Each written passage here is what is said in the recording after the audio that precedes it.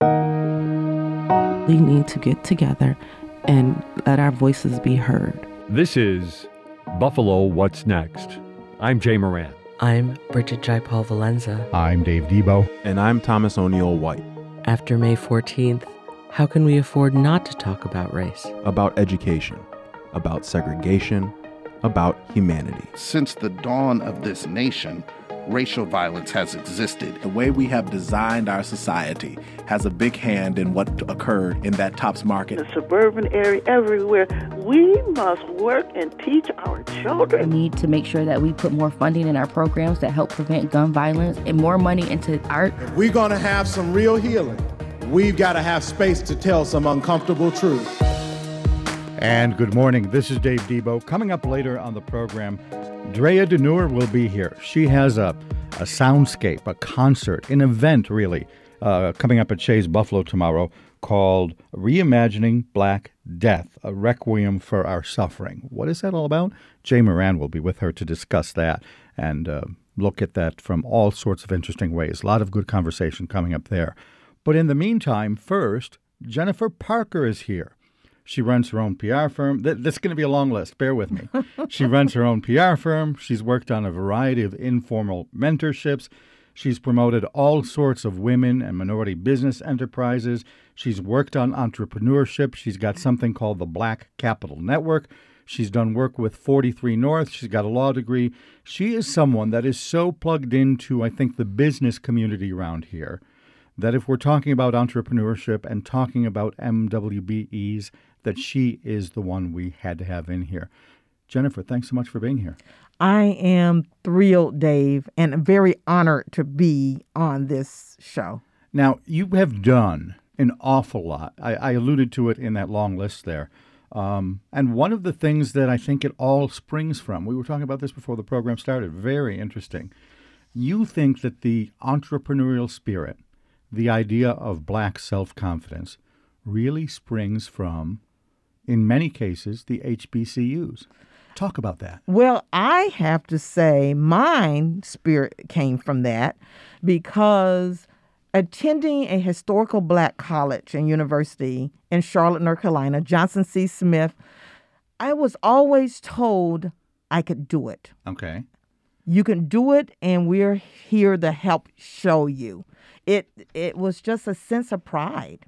I got to play devil's advocate. If the HBCUs tell Black people you can do it, do we look at the other side of the coin and say traditional education tells you maybe you can't?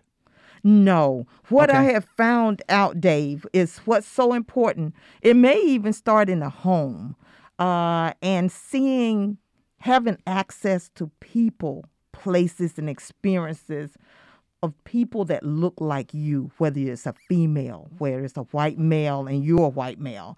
I think that really brands something in you. You can model behavior you see, but if you don't see it, it might not occur to you that you can do that. That is so true. Because when I was growing up, I looked at television and you would see the singers like the Supremes. Diana Ross, sure. Diana Ross, the Supremes, and Diane Carroll on her show. And you see the classy look that I wanted to adopt. And then when I went to college, I said, now what career am I looking at? And I did not want to be a teacher, but teaching now I appreciate it because it's part of what we all do in our profession. Yeah.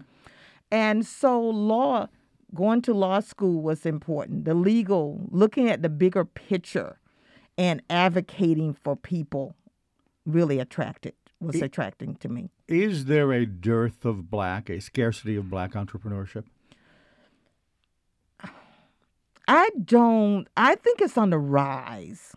It's on the rise. When I was growing up in the South, I thought it was everywhere because I grew up in the South in North Carolina at a time where we were at the end of Jim Crow, where everything was segregated.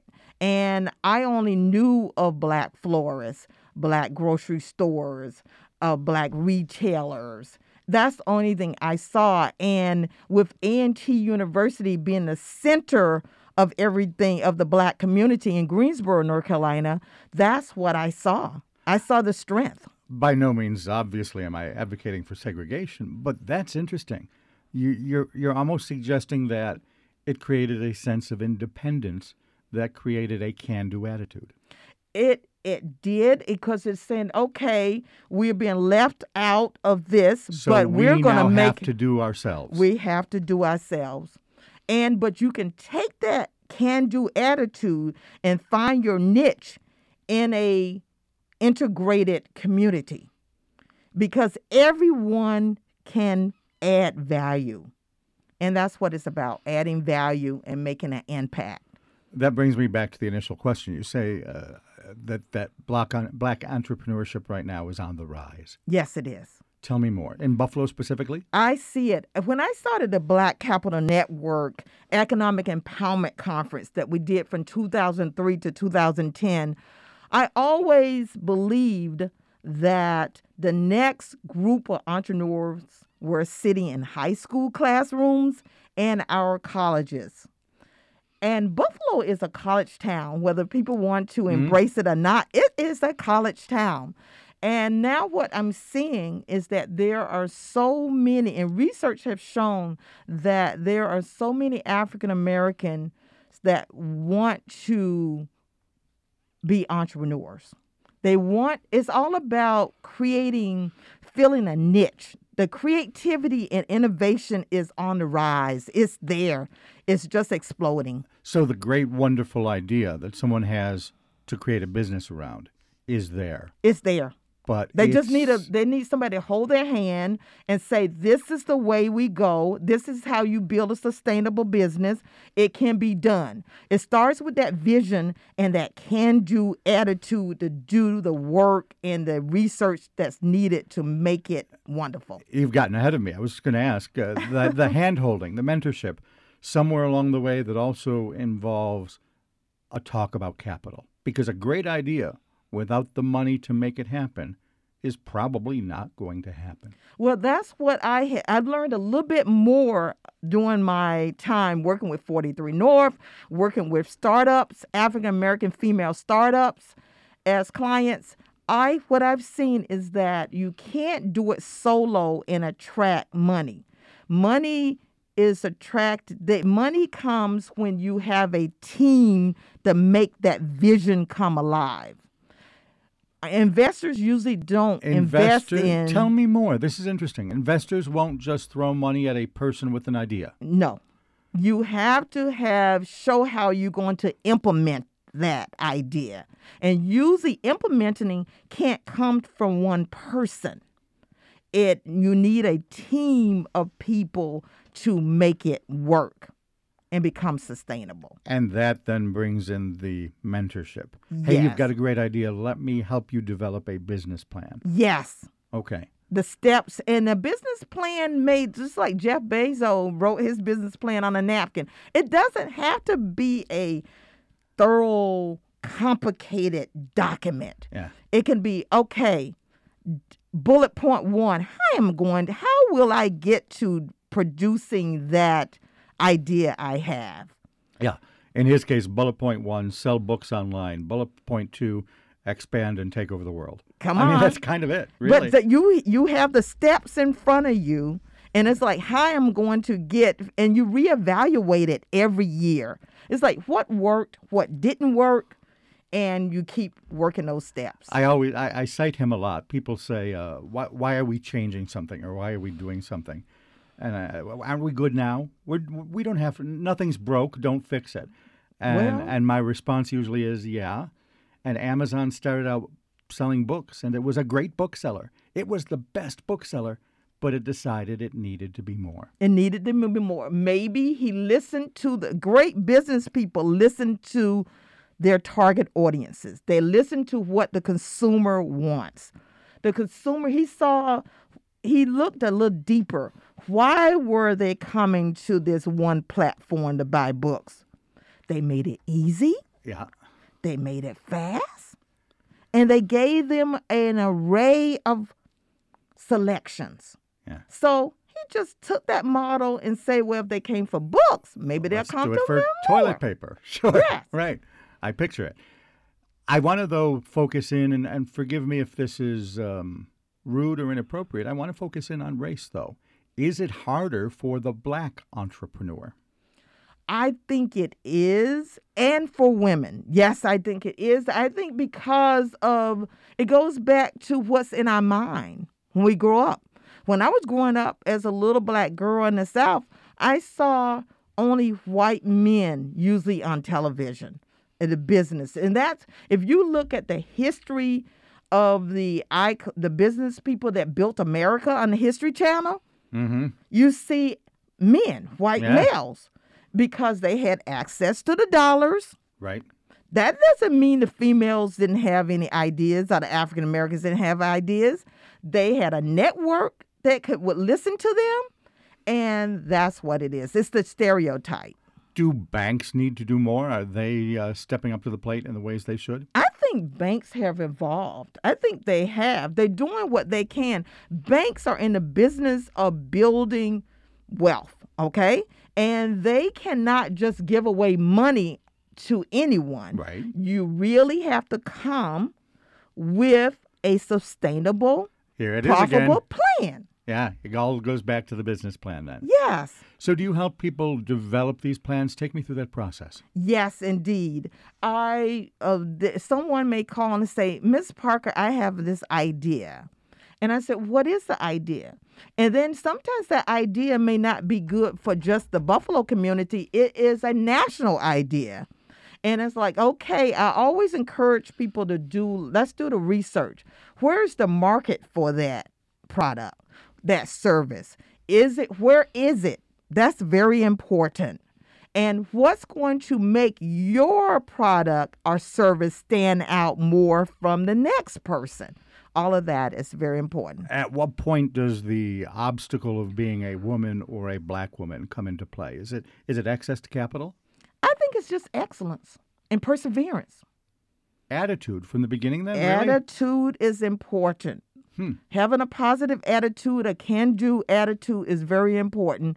And having a sustainable, doing the work, the research to bring, if you didn't have the attitude and that you could be successful, you're not going to dig into making it happen. So this then goes back to the idea of HBCUs instilling certain values in people, values that you then see as necessary for entrepreneurs, regardless of whether they went to an HBCU or not. Yes, indeed. Okay. Confidence and research and innovative thinking. Yes, perseverance. Okay. All right. Jennifer Parker is with us. Among other things, and again, the list is long, she runs the Black Capital Network. She works with mentorships and business development, especially in the field of MWBE, minority and women-owned business enterprises. That's a phrase that sometimes trips me up, but I think it's a government designation, though, right? Yes, it is. It's a government designation. Just by being a woman and a Black person with a business, I am not automatically an MWBE. No, you are. You may be a woman-owned business or an African-American-owned business, but the MWBE is a government designation. Because there are certain set-asides for MWBEs, and if you have the certification, you can get that access to that extra business. Is that basically the way it works? Yes, but I wouldn't call it set-asides. Okay. I would say that it gives you access to an opportunity to be included. Does the program work? I think it does. I think it has worked in Buffalo and it has worked in New York State. It gives you an opportunity to get your foot in the door. And once you get your foot in the door, it's up to you to prove that you belong there and that you have something of quality to contribute. If you can say you helped the city build this particular brick building over here because of the MWBE program, you can then use that to leverage other business. Yes, you can, and inspire the next group of entrepreneurs. How does one get the certification? That process, I'm betting, is not automatic. It's getting easier Is during it? the Okay. years. Yes. And the state has a great website for minority women business enterprises. Okay. And it walks through if you had never been certified, there's a link. If you're recertifying, there's a link. And if you are a disadvantaged business, which is a federal designation, how to get a New York MWBE certification. And is it just a matter of applying? What's There's an application where you have to prove that you are a minority-owned business, a majority-owned business, and also what your income level may be. Is it an easy process? Could it be simplified more? I believe what I've seen is that it was very complicated at one time, and I see it getting better and better each year. All right. I see it getting better. Most people think everything's complicated when it's dealing with paperwork. That makes sense. Absolutely. We're going to take a quick break. We'll be back with more. Jennifer Parker is here. We're talking about, lots of things. Mentorship, entrepreneurship, the kind of attitudes that you need in order to develop a business in Buffalo. Much more to come after this on WBFO. There are a lot of great ways to spend $8 a month and get a blue check mark. So why not become a member of WBFO, your NPR station? You'll be a verified member on the spot, and your money will support high-quality news and information. For fun, we'll send you a snazzy window cling and a travel mug, both with our logo and the blue check mark that shows everyone you're a verified member of WBFO. Just call 1-877-456-8870 or go to WBFO.org to make your pledge. Thank you. WNED PBS is cooking up a storm with the premiere of our new live and local program, Now We're Cooking, Saturday, November 19th, starting at 1:30 p.m. Watch on WNED PBS and stream on YouTube or the PBS video app. Watch as chefs Stephen Foreman, Daniela Kaiser, Michael Wynn, Jason Davidson, and Christine Cushing present an afternoon of delicious meals. Saturday, November 19th at 1:30 p.m. This is Buffalo What's Next, where we have conversations with the community about moving forward. To have your voice heard, press the Talk to Us button on the WBFO app, and we'll work to get your questions and comments on the air. Join us on Twitter at WBFO or email us at news@wbfo.org.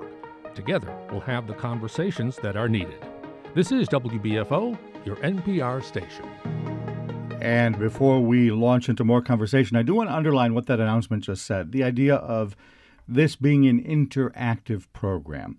If there's a comment that you would like to have for this program or for future programs, seriously, take our app, hit the Talk to Us button. When you do that, it opens up a little recorder on your phone or your device, so you can just say, hey, Dave, I think you should have a guest on about blah, blah, blah.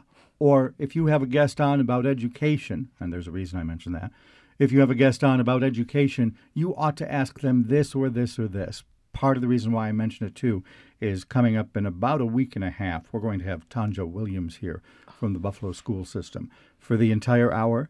It's going to be a big show, but I think it's a show that will only be enhanced by your participation in it using the Talk to Us button on the WBFO app.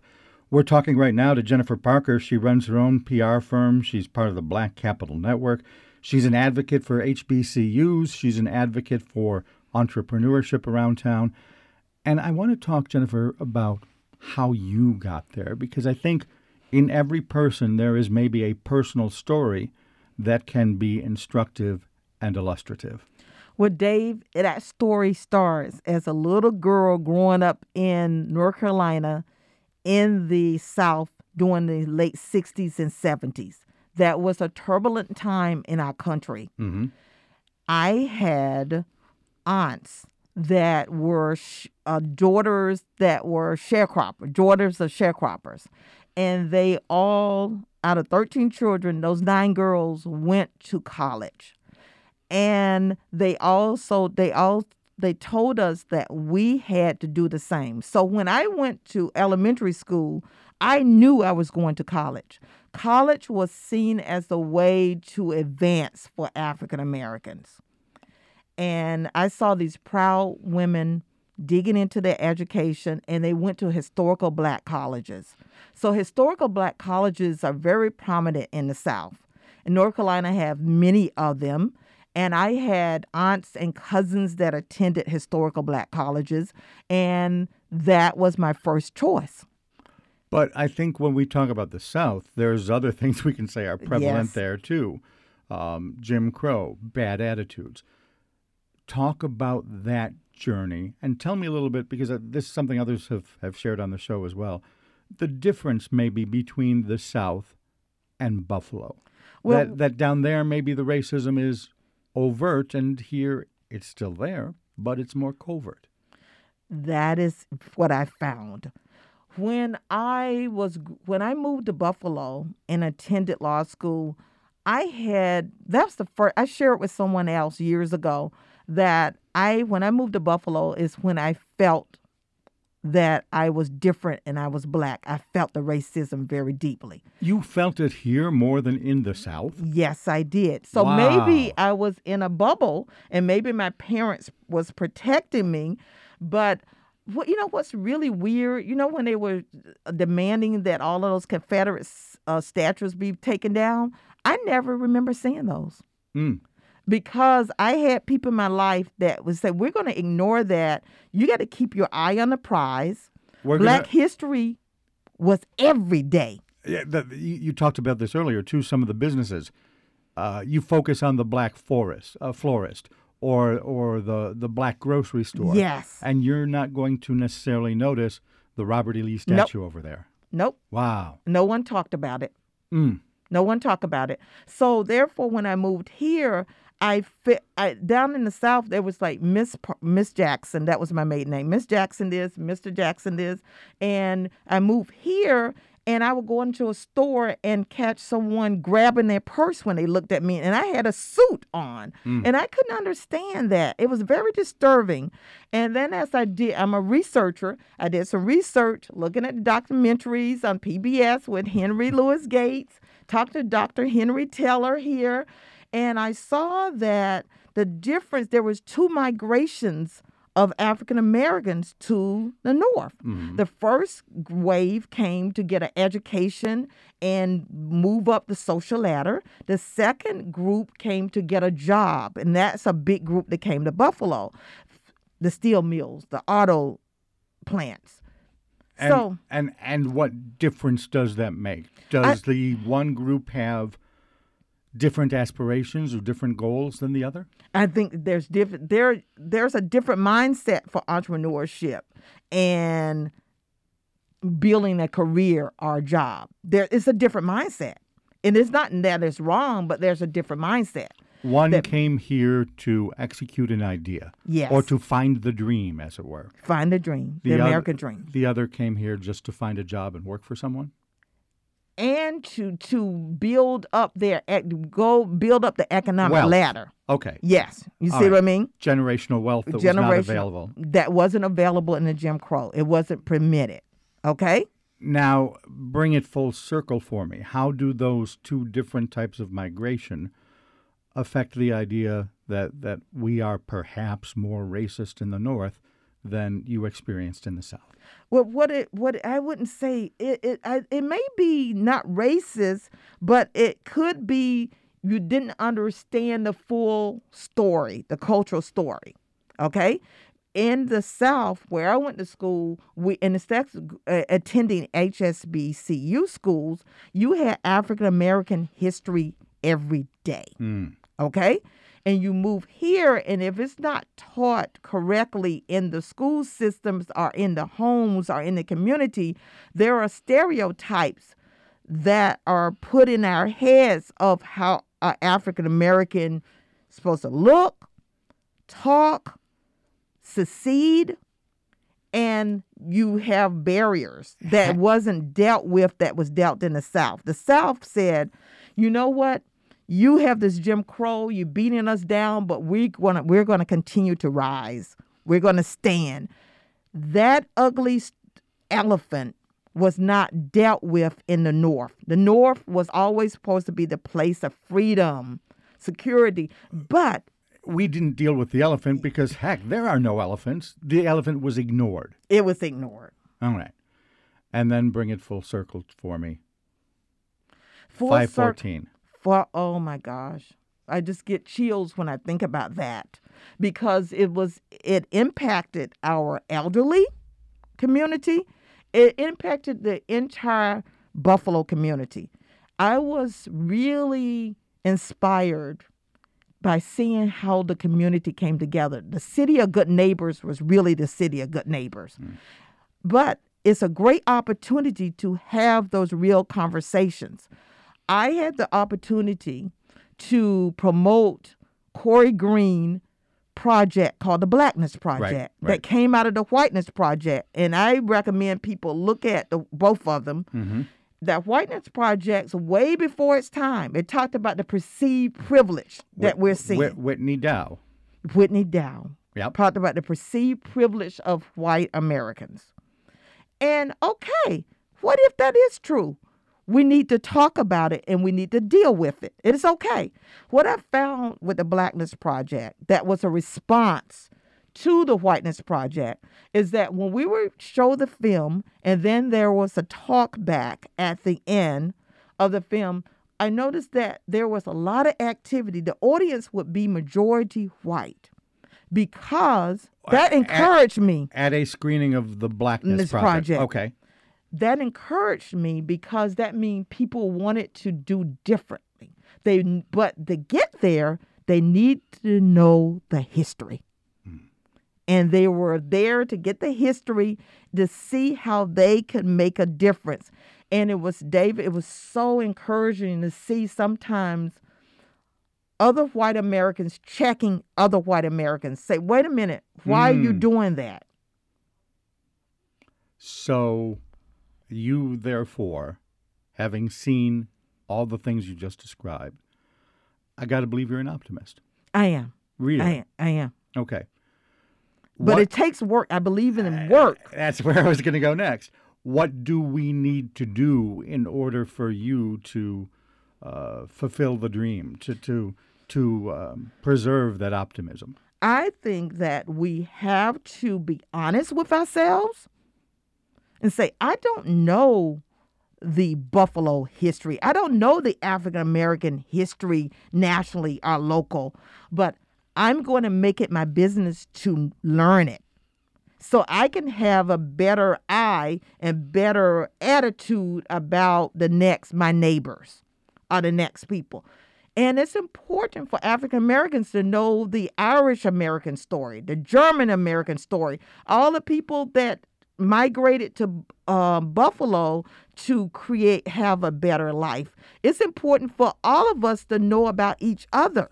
That is interesting you say that, because I think the metaphor that is often used, obviously, is the melting pot. And if I put, I don't know.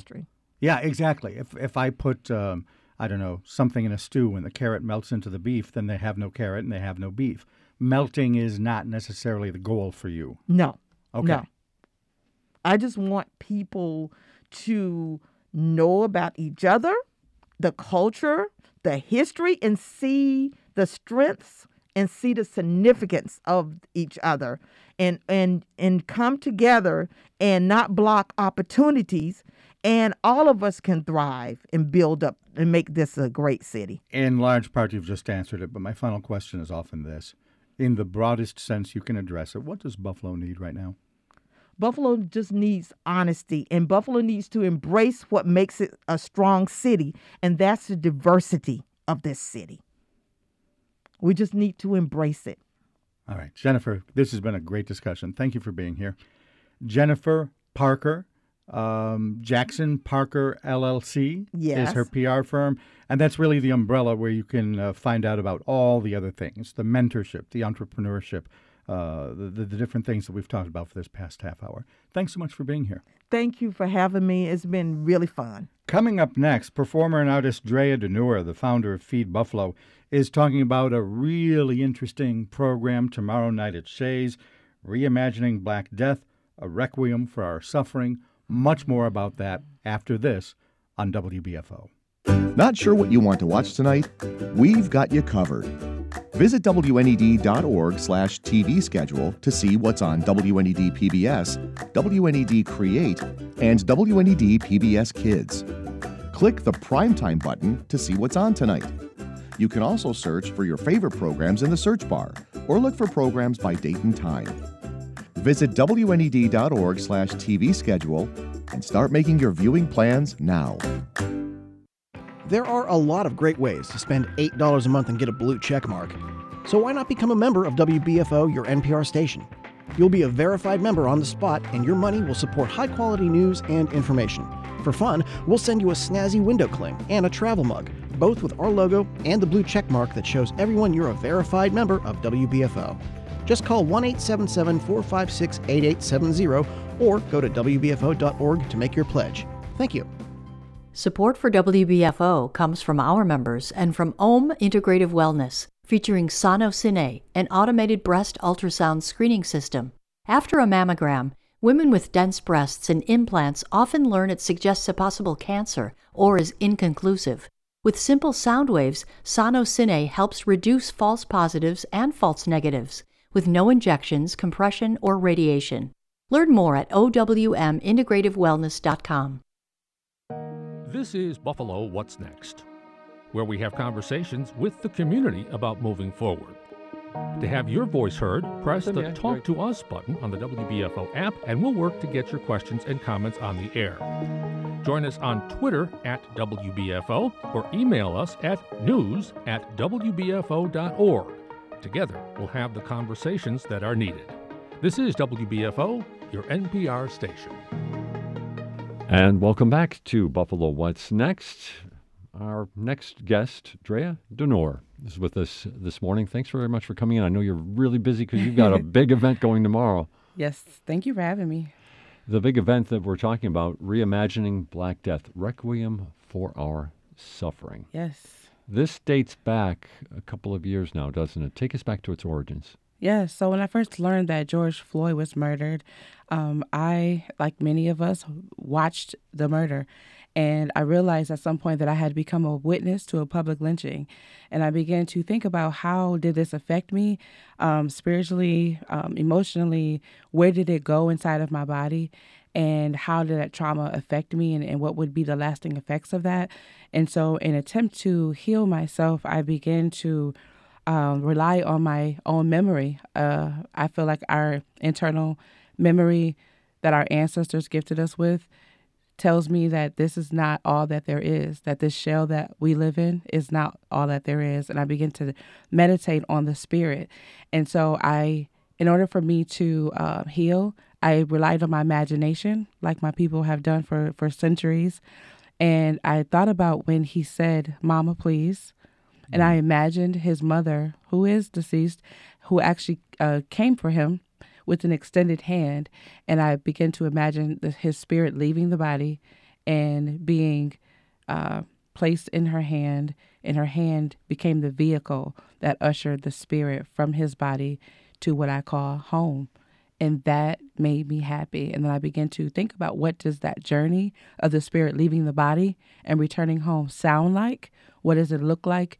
And what does it feel like? And that essentially is the Reimagining Black Death project. You have taken this one insight and expanded it into this production that is fairly extensive. You're going to be doing some singing, you're going to be playing the piano, but there's more going on. Absolutely. We're going to have dancing. I think movement is very important. It can, show people how you feel. And we also have an opera singer. We have vocalists flying in from Chicago. They'll be here today. So for this particular show, I'm focusing on the voice. And in recent performances, I would have like strings and organ and a lot of musicians. But for this one, I want to really focus on the sound of the voice and how it can kind of hold this trauma, hold this grief, but also usher us into healing. How about your healing? What can you tell us about it? Because this is all about healing. Absolutely. But what about for you? Can you tell us, maybe take us back to that George Floyd incident that's so scarring and so tragically memorable. But where have you gone? Where were you at that time? Where have you gone since? Well, at the time, I didn't know how to process it at all. And for some reason, that incident took me all the way back to my childhood. So I think I first started out thinking I'm going to make this project, I'm going to make this music, and I'm going to help us all heal. But then I had to be very, very honest. Grief makes you be honest. I think if you're going to really, really, truly heal, you got to look at yourself. And I began to see that this is a really a healing project about me. And it took me back to my childhood. And one of the best memories of my childhood is my mother gifting me with a book called The People Could Fly by Virginia Hamilton. And James Earl Jones, he narrated the book. It came with a cassette tape. And when I think about the concept of Black people flying, it makes me so happy. Oftentimes in my dreams, I see myself flying and it just comforts me. And so this project, in a weird way, like thinking about, imagining the spirit flying from all of these troubles in this harsh world, it brought me back to my childhood and it healed certain places within me. You grew up in the city of Buffalo? Yes, I did. So, again, it's interesting when you said this took you back and that memory. Mm-hmm. And it's a good memory, of course. But was it a good memory because of maybe how you felt about what other things were going on around you and how this maybe lifted your spirits? Yeah, I think it was just a good memory in my childhood, just thinking about, I had some challenges, like many of us do. And it was just a memory that made me smile. It comforted me and helped me to remember that my childhood wasn't all bad. And so, but this project is, if you go to the website, reimagineblackdeath.com, it says expanding the testimony through remembrance. And I believe that the memory is very powerful. I believe the imagination is powerful. And when you think historically of different traumas that our people have suffered, something that has kept us alive and fortified us is the memory and our imagination. So that's what this project really focuses on. And that's what people will really see when they come to the show. I like that idea about using the imagination for healing. But at the same time, do you think that's something that everybody does, or is that an issue for some people? You seem to be very much in touch with your creative instincts. But what about for most people? Is there a block there for a lot of folks, do you think? Well, think about a child in school, right? When you're in kindergarten or pre-K, your teacher reads stories to you, and then they ask you what you think about the story, and then they might even ask you to write your own story. And then when you get older, you start to read other people's stories, and then you have to imagine what they meant, what messages they were trying to convey in those stories. And then you go to college, and then you read more of other people's thoughts and minds and stories. And then, so I think at some point, if we're being completely honest, I think we lose imagination, and something about the way this world is structured causes us to focus on what people call reality. And I think that much of what we call reality is not actually reality, because what we see in front of us is really a manifestation of something that happened spiritually first. Everything, like this radio station, this was a thought in someone's mind. And now we're sitting here doing this interview. So if we remember that, then we could put more energy on the spirit through meditation, through memory, through silence, through connecting with nature. It can fortify us. How did you find your way to this level of processing things, I guess? That's kind of a cold word for, obviously you found a spirituality. It's not something that you've always had. It developed over time? Well, I have to thank my grandmother for raising me in the church. I think the church was my first introduction to spirituality. I think it put me on the path to reconnect with myself spiritually. But I'm always asking questions. I'm always listening to different sounds, and I'm always on a quest for healing. And I think some of the healing is not just my own, but it's ancestral as well. So when I'm quiet, I not only hear my voice, but I believe I hear the voices of my ancestors as well. And I think they're ushering this path. I like the idea of sounds, because part of the description of Reimagining Black Death, Requiem for Our Suffering, is described as a soundscape. So absolutely. I don't know how much of a spoiler alert you want to put in here, but what kind of sounds might we hear if you can share? We don't want to give it all away. Well, this project is multi-layered, 2 years in the making. But this particular show is unlike anything I've ever done because it focuses on the voice. I've actually never done a performance with like a full ensemble. I'll say maybe, you have background singers, one or two, but this time, I'll have 7, and I'm just focusing on the voice. So you'll hear just different sounds, not so much verse, hook, reprise. You'll hear these voices really painting a platform and a space and ushering us into a space to really just be still and to look within. I'm really intrigued about the sound. So live voices or just yes. Okay, all right. Live voices. Live voices will be heard on stage at Shays tomorrow for this as well.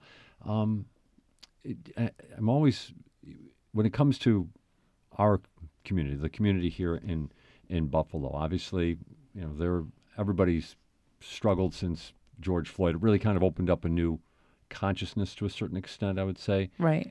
Have you seen that with the people that you know and the people that you talk to? Because, besides being an artist, you also are involved with Feed Buffalo as well. That's your organization. So you're interacting with a lot of people. Yeah, I think these murders that affected us, I think COVID, because it forced people inside in more ways than one. You had to stay in your house, and then you couldn't run from your issues. You couldn't run and go to work and shut off anything. You had to sit with yourself. COVID really changed the world, but I think for me, it changed me in a good way. And I'm noticing that people are connecting with themselves more, and then in turn connecting with one another more. I think I see a heightened level of compassion. I see a heightened level of empathy.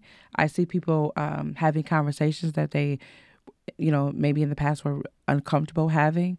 And I think those are all beautiful benefits that can really move us forward. That's very encouraging to hear that, because I think the world needs a little more empathy, doesn't it? Absolutely.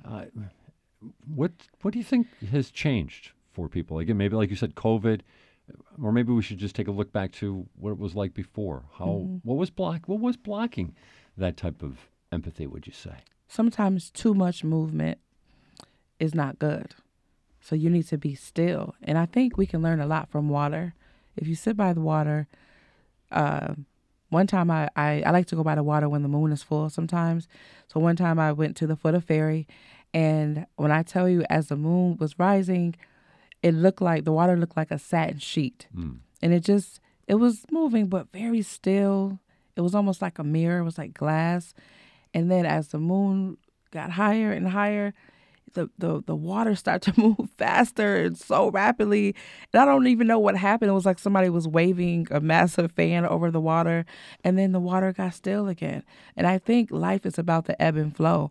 And I think we were ebbing a lot, but we weren't necessarily flowing before, because we were focused on these deadlines. But, during COVID, you had these Zoom meetings. Nobody knew how to work the Zoom. The parents were now homeschooling. You didn't know what to do. So you were forced to be still. And I think COVID, in a weird way, it gave us a reminder that some of the greatest lessons will come in silence, in the stillness, and we can learn these lessons from nature. Our guest this morning on Buffalo What's Next, Drea Denor.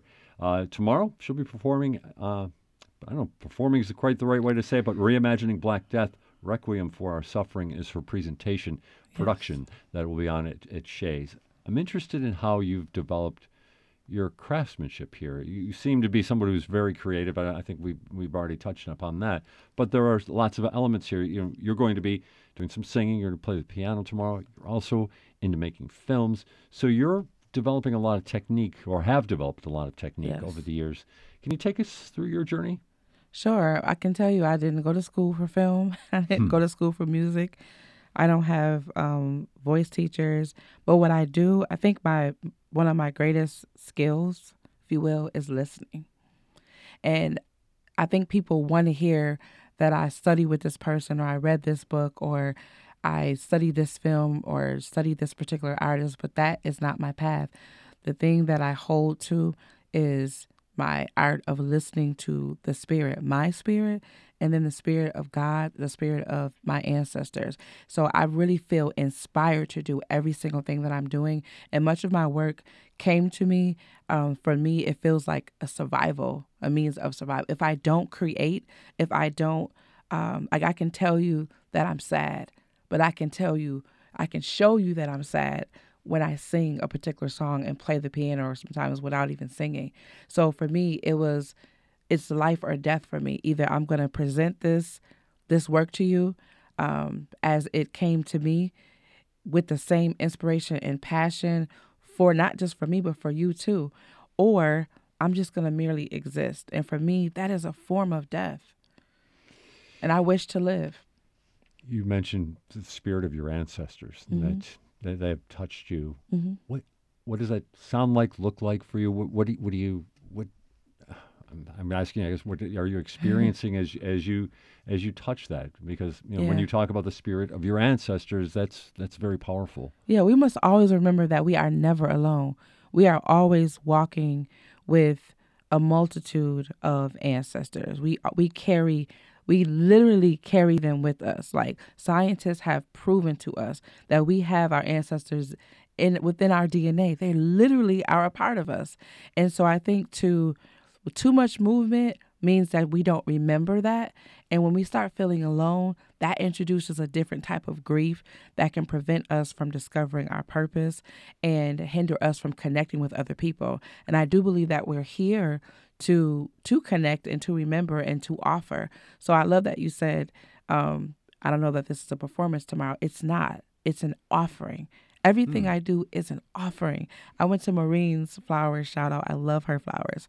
But I had a vision of myself giving people these white flowers, and I called her, and that's what the promo flyer looks like. It's me offering flowers. So I think it's important for us to just acknowledge our ancestors. I feel like they're, in a sense, giving us flowers in their presence, And so I used to think my purpose was to be a singer.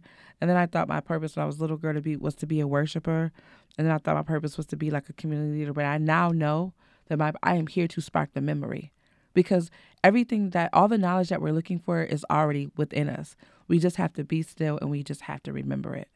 I want to continue talking about ancestors and memory, but I also want to bring up a point about tomorrow's Reimagining Black Death, the Requiem for Our Suffering.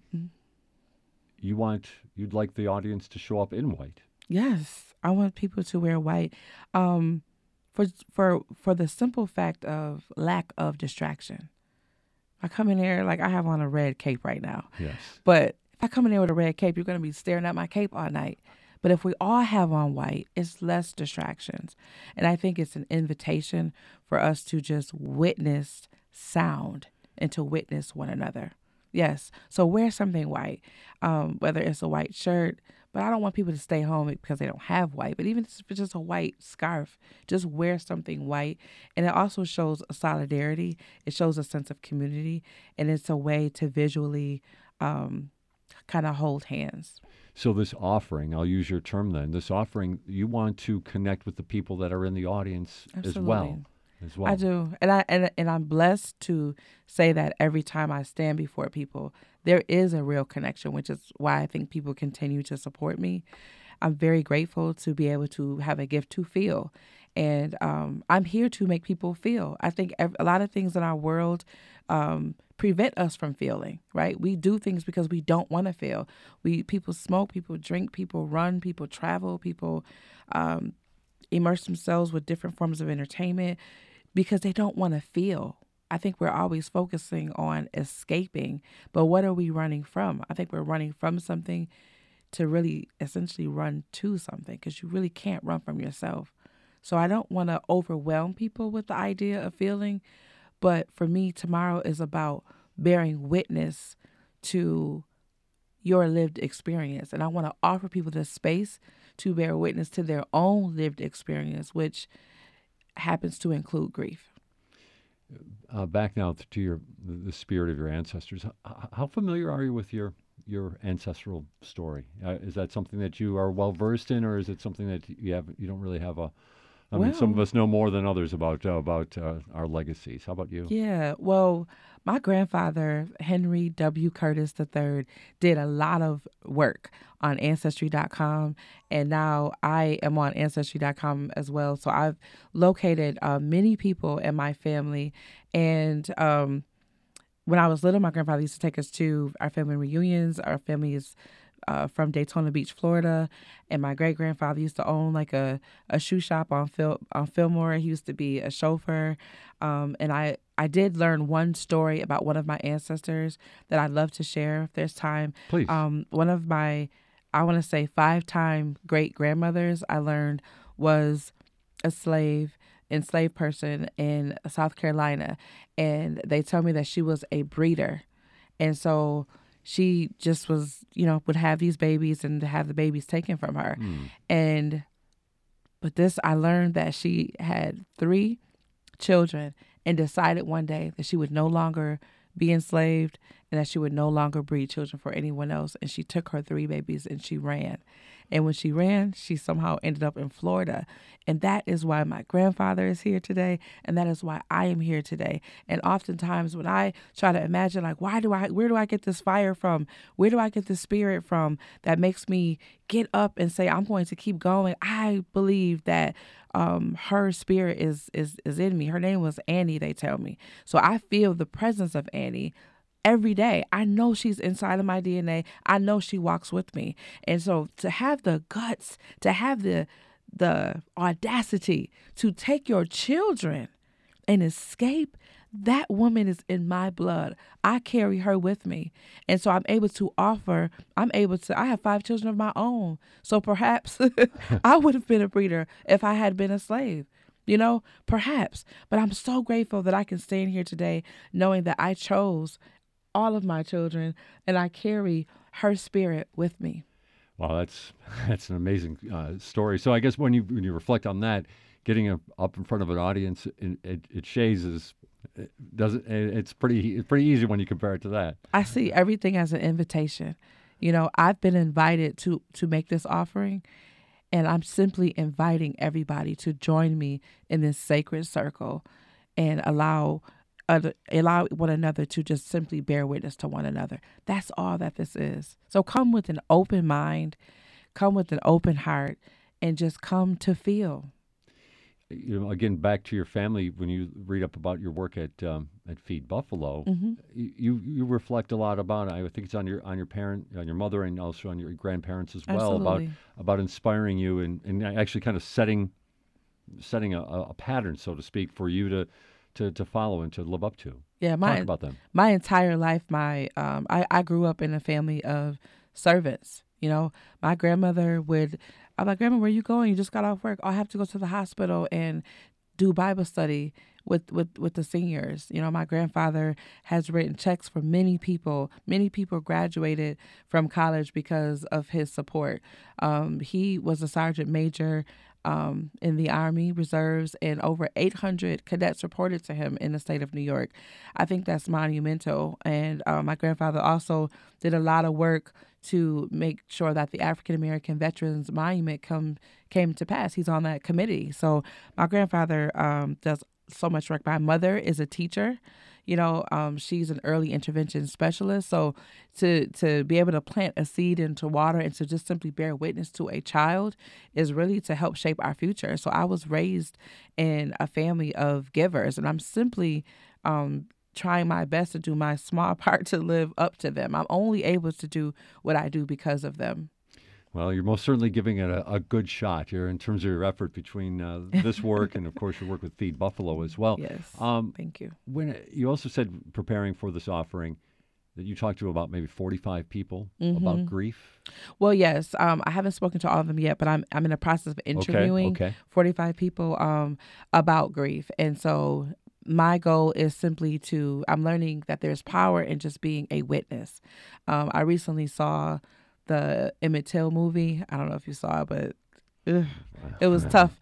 But just seeing people in the witness stand and hearing how one person tells a story versus another, that can mean that can really be determining factor of your justice or not, you know? And so I think it's important to be a witness. And I just simply want to bear witness to how people feel, how people express. And some people that I interview, there's just silence when I ask them a question, but their body always does something. And that's really powerful for me, is to note that even silence has a sound.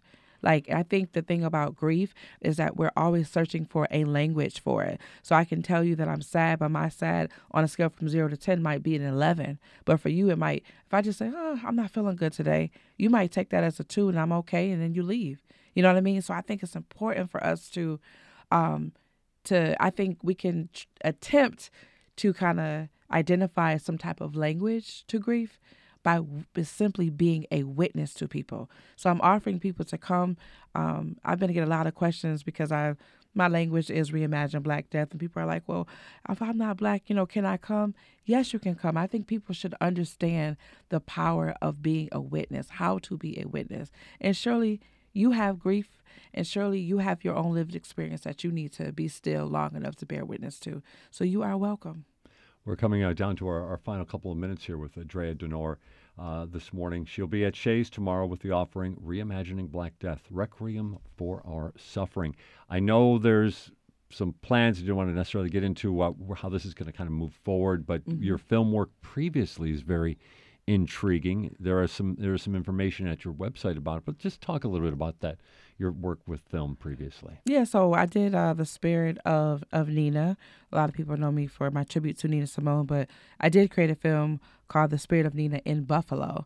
And I basically discovered what her connection was to Buffalo. Okay. And I think to try to explain that to people, I feel like I could do it better in a film. So I just called some friends and told them the story, and then we put this film together. And it actually went on to win some awards, was featured in 2 film festivals, and one here in Buffalo and also one in Nina Simone's hometown in Tryon, North Carolina. So I love to document.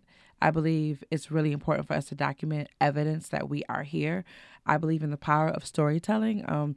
Traditionally, as a Black woman, we have griots in our tradition, and that is how we learn about our history, because much of it was taken from us. So I think it's very powerful to lift the voice, and to lift the voice as a first person, storyteller, and that's what I love to do in my films. So I like to really allow people to kind of tell their own stories, because when you try to ask them questions and paraphrase, you can kind of take away some elements. And I think when you do it over, even in like how we're doing it versus like seeing it on film, I think sometimes you can see people's hand movements. You get to stare into their eyes. You get to see their head movements, and then you can feel their presence. And I think that is all powerful to helping us to bear witness that we are here.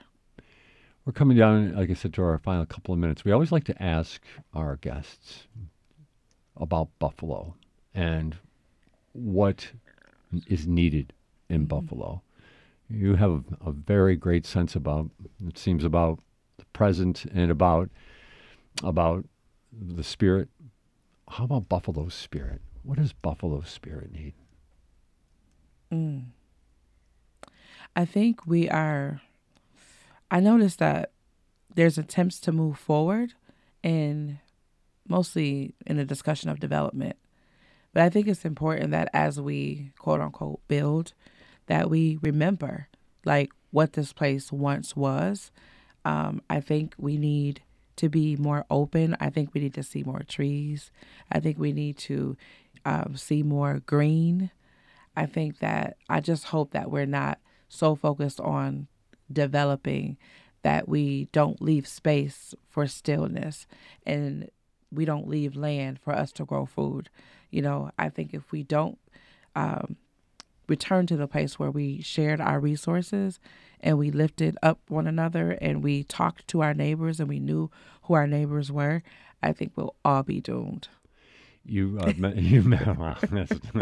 probably a good note to end on, but we still have another minute. So, but you got a favorite? You mentioned being at the foot of Ferry Street for a place for peace. You got any other places we should go? Wow. I love the Foot of Fairy. I love Mirror Lake. There's a lake inside of Forest Lawn, ironically. Ah, yes. That's so beautiful. And Forest Lawn has this, it's weird. You wouldn't think you would find beauty in a cemetery, but I love to go there too sometimes. I enjoyed our conversation. Thank you for having me. Drea Denor. Tomorrow at Shays, Reimagining Black Death, Requiem for Our Suffering. This has been Buffalo What's Next on WBFO and WBFO HD1 Buffalo, WOL and Olean, and WUBJ Jamestown, your NPR station.